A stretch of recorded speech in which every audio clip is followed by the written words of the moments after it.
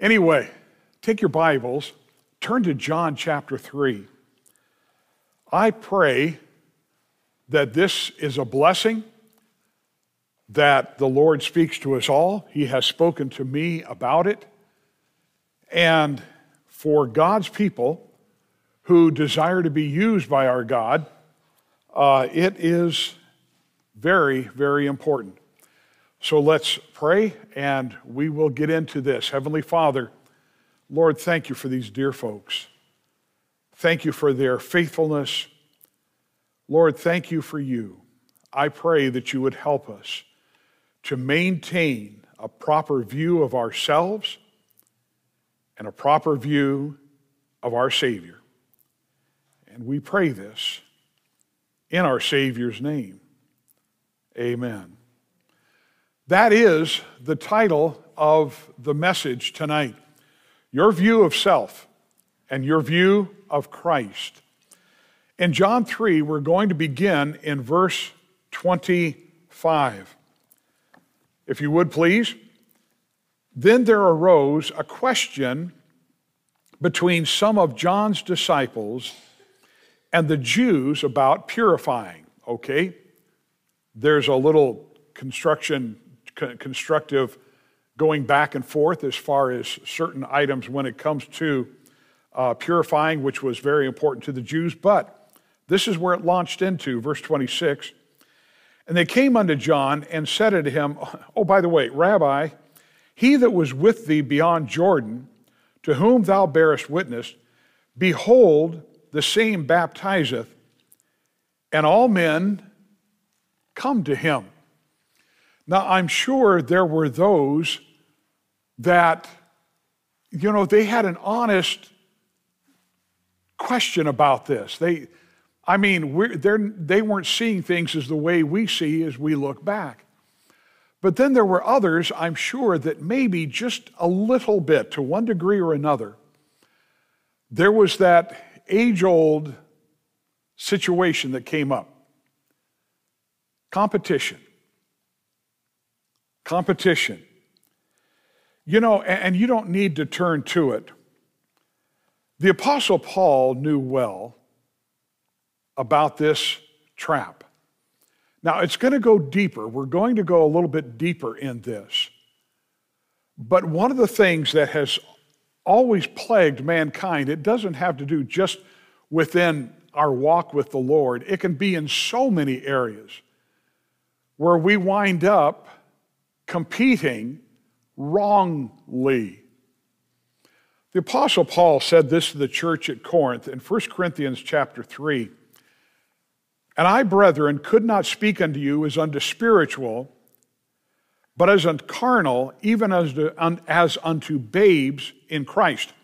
I have fed you with milk and not with meat, for hitherto ye were not able to bear it, neither yet now are ye able. For ye are yet carnal, you're fleshly. How does that come out?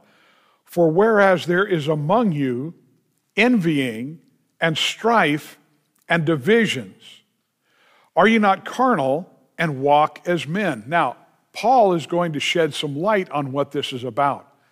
When it comes to divisions, all divisions, like A.W. Tozer said, all divisions are not always bad. There are times we have to separate. But then there are times when there winds up being a competition and it's like, oh, look at how his church is growing. Let me tell you something. You know what a growing church means? A growing Bible-preaching church means people are getting saved. People are getting discipled. I praise God for the other men, especially the younger men who are going to be around a bit longer. I praise God for them and what they're doing in the greater Sacramento area. That is great, because we're not to be in a competition. And sadly, there was that kind of an attitude at times in churches that I knew in time past. It's like, wait a minute. This is about Christ. I mean, my soul, we talk about ourselves as independent fundamental Baptists, and we're people of the book. Well, praise God. Let's take the book down and let's read the book. Let's check this out. For while one saith, verse 4, I am of Paul, and another, I am of Apollos, are ye not carnal. Now, the Apostle Paul has already spoken this, that he's coming into this in chapter 3. He's coming into this situation and he's saying, I can't talk to you like I'd really like to talk to you. Why? Because I can't talk to you on a spiritual plane like where you ought to be. But instead, yes, many of you have professed Christ, but there is a growth that's not there. You're still babes. You should be in a different level, in a higher level. Folks, what we do on our own time is important. What we need to bring through these double doors is a heart that is searching, not one that comes in and says, okay, will you hurry up and feed me? I've got other things to do. That's not a good thing to do. We're looking at a world that is imploding. And I mean, seriously, we're getting more and more an idea of what the end times are truly going to be like. There needs to be a maturity in God's people. Would you agree? So, hey, and by the way, let's encourage other people in the church. Because some of them, praise God, I'm glad they're here, but it's like it's not quite catching on. It needs to be. So one is saying, well, you know what? The Apostle Paul led me to Christ. And you know how much he writes. Yeah, but you know what? Apollos led me to Christ. And let me tell you something. When that guy speaks, people listen. Paul is saying, no. Verse 5. Who then is Paul and who is Apollos, but ministers by whom ye believed? Who did you believe in? Christ, even as the Lord gave to every man. I planted, Apollos watered, but God gave the increase. So then neither is he that planteth anything, neither is he that watereth, but God giveth the increase. Now he that planteth and he that watereth are one, and every man shall receive his own reward according to his own labor. For we are laborers together. And I thought this was fascinating with what Paul said here. I should have maybe had you turn to this because it's good. Paul says this in verse 9 in 1 Corinthians 3. For we are laborers, first of all, we are laborers together with God. So there's that viewpoint. When we're here tonight, by God's grace, I'm laboring in the Word. I want people that are here and that are watching out there and will listen later on.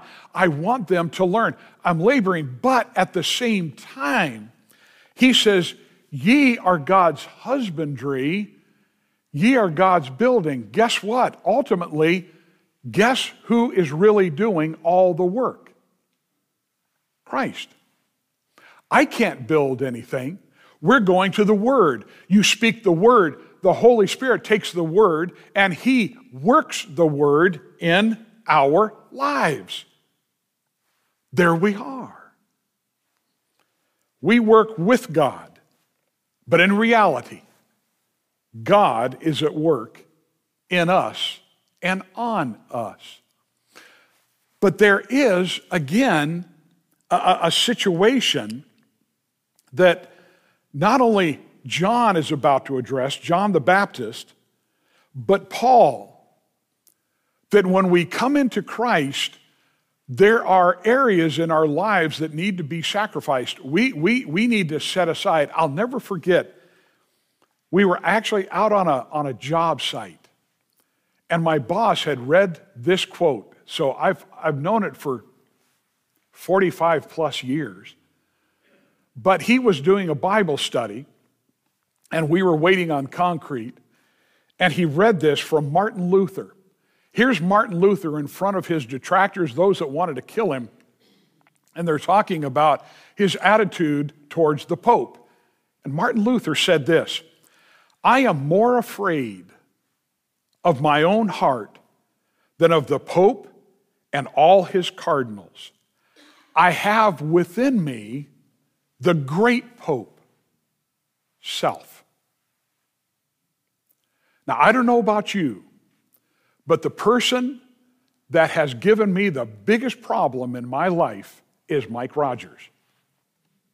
All his decisions, all his impetuousness, all his impatience, all his lust, all his anger, all his apathy, on and on and on and on. Anybody else you've been like that? Not that I've been doing, just you, okay. You read as you're going through your scripture and you get to thinking about what gets said here. And it's like, wait a minute.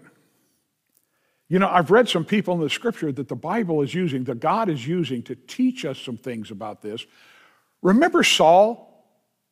Remember when Saul came in as king in Israel? Here's a guy, he's so tall, he's head and shoulders above everybody in Israel. They want to crown him. They can't, where is he? We're supposed to, we got this guy, we're going to be made king. Where is he? He's hiding in the luggage. And they finally bring him out. And then it's like, whoa, this is great. And he served 2 years. And things started to go south. 1 Samuel 15:17, I'm leaving a lot out. But listen to what Samuel said to Saul. When thou wast little in thine own sight, wast thou not made the head of the tribes of Israel, and the Lord anointed thee king over Israel? The point is this. There was a time when Saul saw himself as God saw him, and he saw God as he ought to be. And then came the time when he increased, and it was all over from that time forward. Point is this, we've got a lesson to learn. Proverbs 3:7 says this, be not wise in thine own eyes. Instead, do this, 2 things. Fear the Lord, depart from evil. Go, if you would please, to Luke chapter 22. We're going to get back to John. But Luke chapter 22.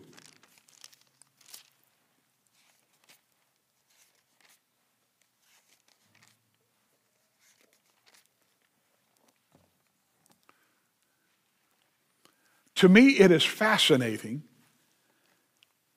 that the disciples, in the presence of God the Son, could still have debates like this. And there was much more that they did or did not do and such.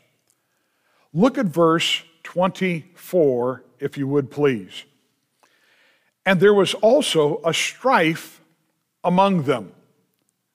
Why? What are they fighting about? Which of them should be accounted the greatest? Isn't it amazing that you can be in the presence of the Son of God and you can have a problem with pride? Well, if they can have that problem, then there's something here that we need to keep in check as well. Look at verse 25. And he said unto them, the kings of the Gentiles exercise lordship over them, and they that exercise authority upon them are called benefactors. But ye shall not be so. But he that is greatest among you, let him be as the younger, and he that is chief as he that doth serve. Now listen to this. For whether is greater, he that sitteth at meat, or he that serveth? Is not he that sitteth at meat? But I am among you as he that serveth. I was telling you that Hudson Taylor, one of my favorite missionaries, I remember hearing a story about Hudson Taylor. There was a situation with their septic tank that was going on there at their compound at this one particular place. And these 2 teachers had been told, listen, this needs to be taken care of. So they were over to the side debating between themselves when it came to their stand, which one of them should get in this and fix this. What they didn't notice is while they were debating it, Hudson Taylor came along, jumped in, fixed it himself, got up and walked away. In other words, he did what Christ does. When you stop and consider the sin that has been in our lives, and I don't even want to begin to think about all that, but you consider that Christ came in and he cleaned it up. Every bit of it. I mean, just the simple fact to be able to recognize that before God the Father, he sees the righteousness of his Son in us. That's humbling. Now, I can imagine if we've got family and friends that can hear us from heaven, they would be looking at each other, people that used to go to the church, say, and they're in glory, they'd be looking at each other, nudging and go, that preacher, he has no idea what he's talking about. And they'd be right. I mean, as far as the depth, the breadth, the length, all that. But the point is this. We've got nothing to be proud of. Not at all. Not at all. Now, go back, if you would please, to John chapter 3. While you're turning there, I want to mention this, that the Apostle Paul, everybody got to know his view of Paul. He said in 1 Corinthians 9, verse 25, and every man that striveth for the mastery is temperate in all things. Now they do it to obtain a corruptible crown, but we an incorruptible. I therefore so run, not as uncertainly. So fight I not as one that beateth the air, but I keep under my body. Bring it under subjection, lest by any means when I have preached to others, I myself should be a castaway. You stop and consider the places, so many places in life, we've got to say no, no, no. When I get back from India, I have a hint for you. I'm not going to be any smarter. This guy is going to still have to dig and pray and rest in Christ and all that. I've already talked about how it's like, man. But still, Paul, with all that he did, all that he taught, he says, you know what? I got to keep under my body. I've got to keep it down. Now, there's going to be two things that we're not going to see in John 3. Here have been these disciples that came to their master, as it were, John the Baptist. We're going to hear, first of all, John's view of John. Look at verse 27. John answered and said, a man can receive nothing except it be given him from heaven. I don't know how much you struggle with this, and maybe I don't want to call it a struggle, but it's just a daily mindset. Heaven is in charge. Heaven is in control. Heaven has the best of everything that we can have here. The most important thing is, for instance, like I said, is Mike Rogers to empty himself of Mike Rogers. And therefore, be able to receive that which heaven desires to give. That's all of us, especially in this time when we're seeing what is taking place. Again, it reminds me of that thing that I can't remember who I heard it from, but I used to teach it to my teenagers, and my kids know it. I'm only one, but I am one. I can't do everything, but I can do something. And there's something, by the way, that God's going to have each of us do. So what I can do, by the grace of God, I will do. Look at verse 28. Ye yourselves bear me witness that I said, I'm not the Christ, but I am sent before him. It was something that was given him. It's not something that he brought up on his own. John knew his role from the beginning. We ought to know ours as well. And then he goes into this, and this is fascinating. He that hath the bride is the bridegroom. But the friend of the bridegroom, which standeth and heareth, rejoiceth greatly because of the bridegroom's voice. This my joy, therefore, is fulfilled. And then he makes that wonderful statement. He must increase. I must decrease. What did he mean when he said that? Well, the key is the fact that he sees himself as the friend of the bridegroom. When you go to a wedding, other than the bride, who's the focus of the attention? The bridegroom. John said, I'm the best man. I'm not the groom. I'm not him. He uses the phrase, friend of the bridegroom. There was a word that the Jews back then called the friend of the bridegroom. He was the shashban, or the liaison between the bride and the groom. Now, I've preached on this before, but let me remind you of this. To me, it was always fascinating to see how they did this in time past. He acted as a negotiator between the two families, okay? He arranged the wedding, not the parents of the bride. He did. He also presided at the wedding feast. He was responsible. He was responsible for bringing the bride and the groom together. Now, hold that thought. His special duty, I thought this was interesting. His special duty was to guard the bridal chamber and let no false lover inside. He would open the door only when in the dark he heard the bridegroom's voice. That was his job. He let the bridegroom inside, and he went away rejoicing. For this, bringing the couple together was his job. Once the bridegroom's job was done, he faded away. It's over.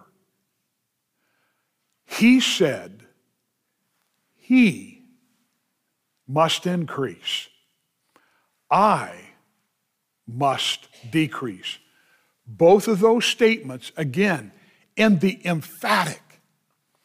That man right there, he must increase.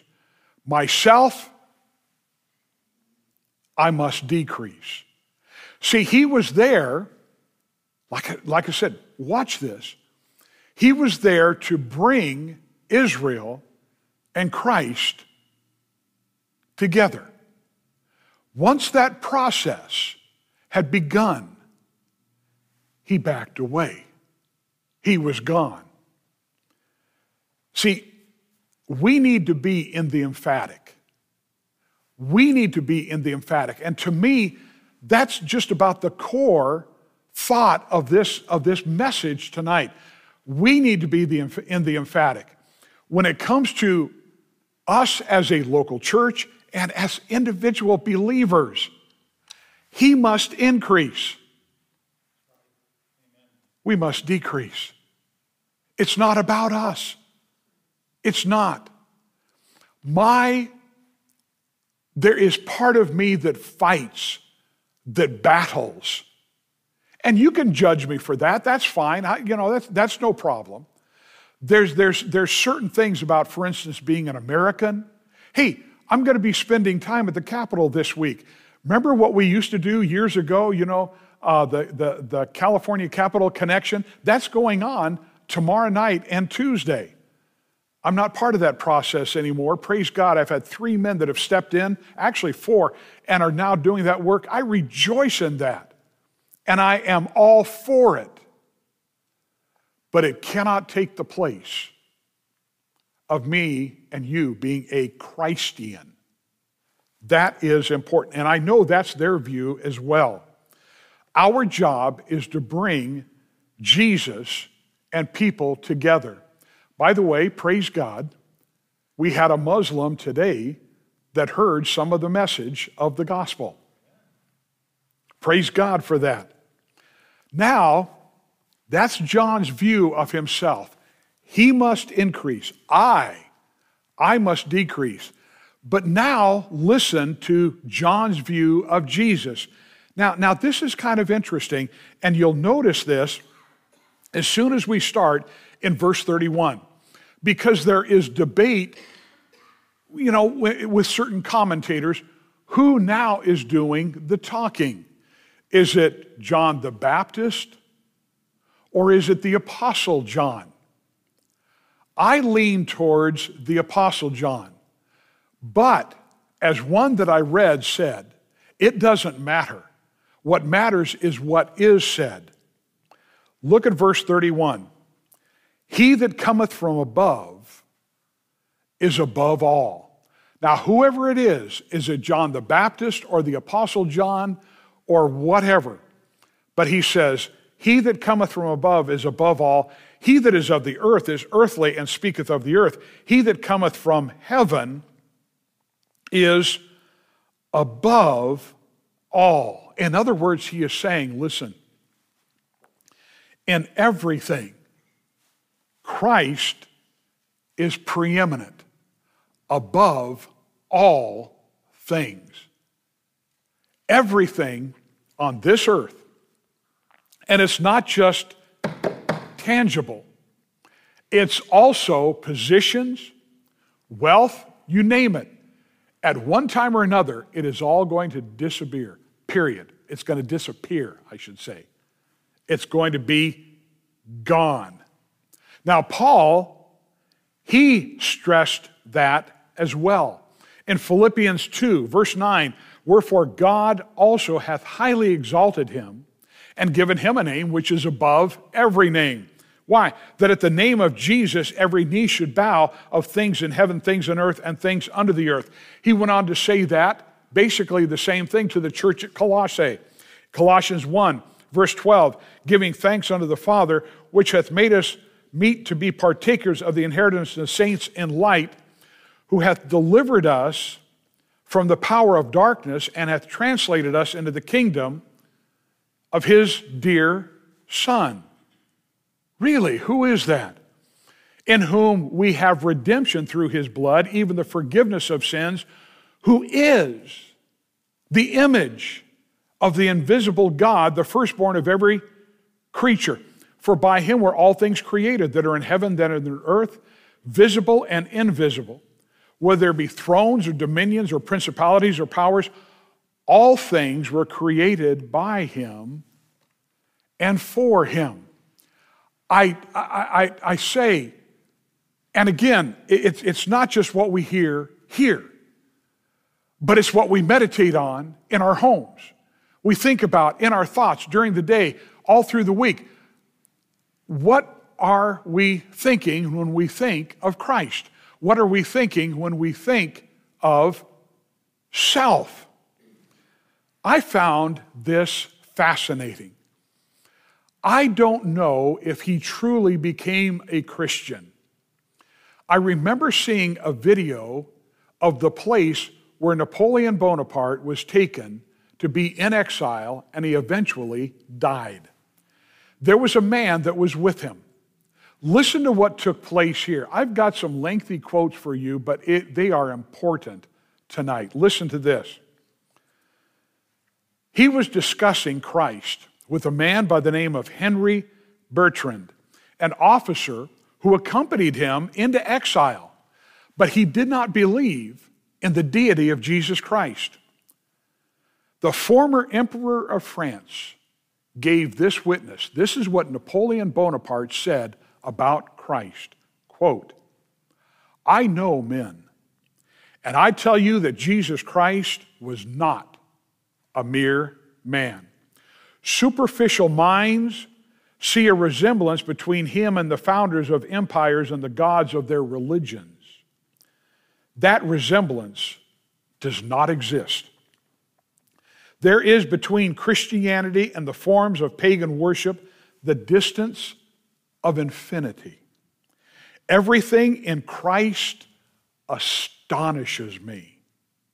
His Spirit overawes me, and His will confounds me. He commends us to believe and gives us no reason besides His own inspiring claim, I am God. Between Him and others in this world, there is no possible comparison. He is truly a being by Himself. His sentiments, the truths which He announced, and His manner of life are unexplainable. Philosophers who try to solve the mysteries of the universe by their empty dissertations are fools. Christ speaks with authority. The closer I come, the more carefully I examine Him.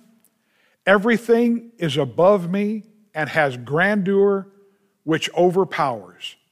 I search in vain in history to find one similar to Jesus or anything which can approach the gospel He preached. Everything about Him is extraordinary. That's what I call a testimony. You know, I praise God for that. When it comes to this one particular place in the book of John, there's a commentator I really enjoy reading. He's an independent Baptist. His name is Rod Mattoon. Now, it's not quite a page long, but I thought, I want to read this to you. I think Rod did a great job on this when it comes to expressing thought about Christ.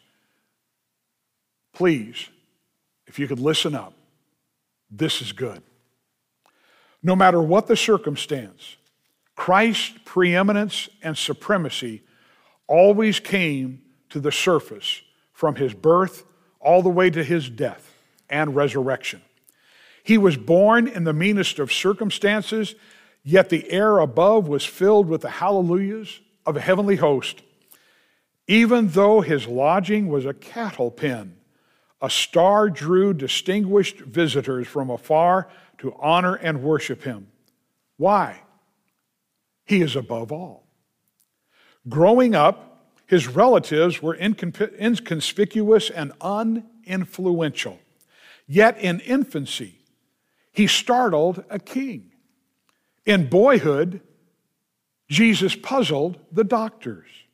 In His manhood, Christ the Creator ruled the elements of nature, defying the laws of gravity by walking upon the water and then calming a raging sea. Multitudes were healed without medicine by the Lord. Funeral processions were halted as the Lord raised the dead. Huge crowds were fed with small portions of food that He miraculously multiplied. How did the Lord do these things? He's above all. Jesus never wrote a book, yet all the libraries of the world could not hold the books that have been written about Him. He never wrote a song, yet He has furnished the theme of more songs than all songwriters combined. We were singing them tonight, Roger. Exactly. Our Lord never founded a college, yet all schools together cannot boast of as many students as He has following Him. Jesus never practiced medicine, but He has healed more broken hearts and lives than doctors have healed broken bodies. How can all this be? He's above all. Our Lord never marshaled an army, drafted a soldier, fired a gun, yet no leader ever had more volunteers who have, under his orders, made rebels stack arms or surrender without firing a shot, without a shot being fired. Great men have come and gone, but Jesus lives on. Herod couldn't kill him. Satan couldn't seduce him. The demons of hell obeyed him. Why? He's above all. This last paragraph. Jesus had nothing he could call his own. He was born in a borrowed stable, rode on a borrowed beast, preached on another's boat. He was nailed to another's cross and buried in a borrowed tomb. The crucifixion of Jesus was the crime of crimes. The innocent one died for the guilty. When Christ died on the cross, few men mourned. Yet in the heavens, a black crape was hung over the sun. Men did not tremble for their sins, but the earth shook under the burden of Calvary. All of nature honored him, but sinners rejected him. Why? He's above all. That is testimony. Look at verse 32. And what he hath seen and heard, that he testifieth, and no man receiveth his testimony. Multitudes followed him, in other words, but truly few became his disciples. He had his testimony, his doctrine, his teaching. Often many persons appear for a time to follow Christ. But in the end, sadly, they have not known his truth. But we are learning it. And we are in awe of our God. Look at verse 33. He that hath received his testimony hath set to his seal that God is true. This is interesting from history during that time. To seal an instrument is to make it sure, to acknowledge it as ours, to pledge our veracity that it is true and binding. As when a man seals a bond, a deed, a will, it works. Believing a doctrine, therefore, in the heart is expressed by sealing it. That's why it was important when Paul said, hey, guess what? I know whom I have believed. It's not just a movement. He is the God, very God. There was conviction. What God spoke was true. 34. For he whom God hath sent speaketh the words of God. For God giveth not the Spirit by measure unto him. You look this up, you realize, there were prophets that they spoke in time past. There were truths that God gave them. You interweave all that, and it comes down to this: Christ, and God put no limits on him. Everything that he spoke was necessary. Everything that the Son spoke, the Father said yes, and the Spirit empowered. He did not put a clamp on him, as it were. He was always filled with the Spirit. Verse 35, and we're done. The Father loveth the Son, and have given all things into his hand. God so loved the world that he gave his only begotten Son. The Son that he gave is the instrument that he used to bring mankind back to himself. That's why the Father loveth the Son. He's given all things into his hand. That's where our salvation is. And then he brings it together in verse 36. he that believeth on the Son. This one that the Father sent, he gave him his Spirit, he gave him the reason for coming, he gave him all this. He that believeth on the Son hath everlasting life. And he that believeth not the Son shall not see life, but the wrath of God abideth on him. As you're walking around this week, as I'm walking around, as we fly, everybody that we pass basically falls into two groups. Everybody is born into one. The other, their hearts have been enlightened and they have said yes. I love that. Let's pray.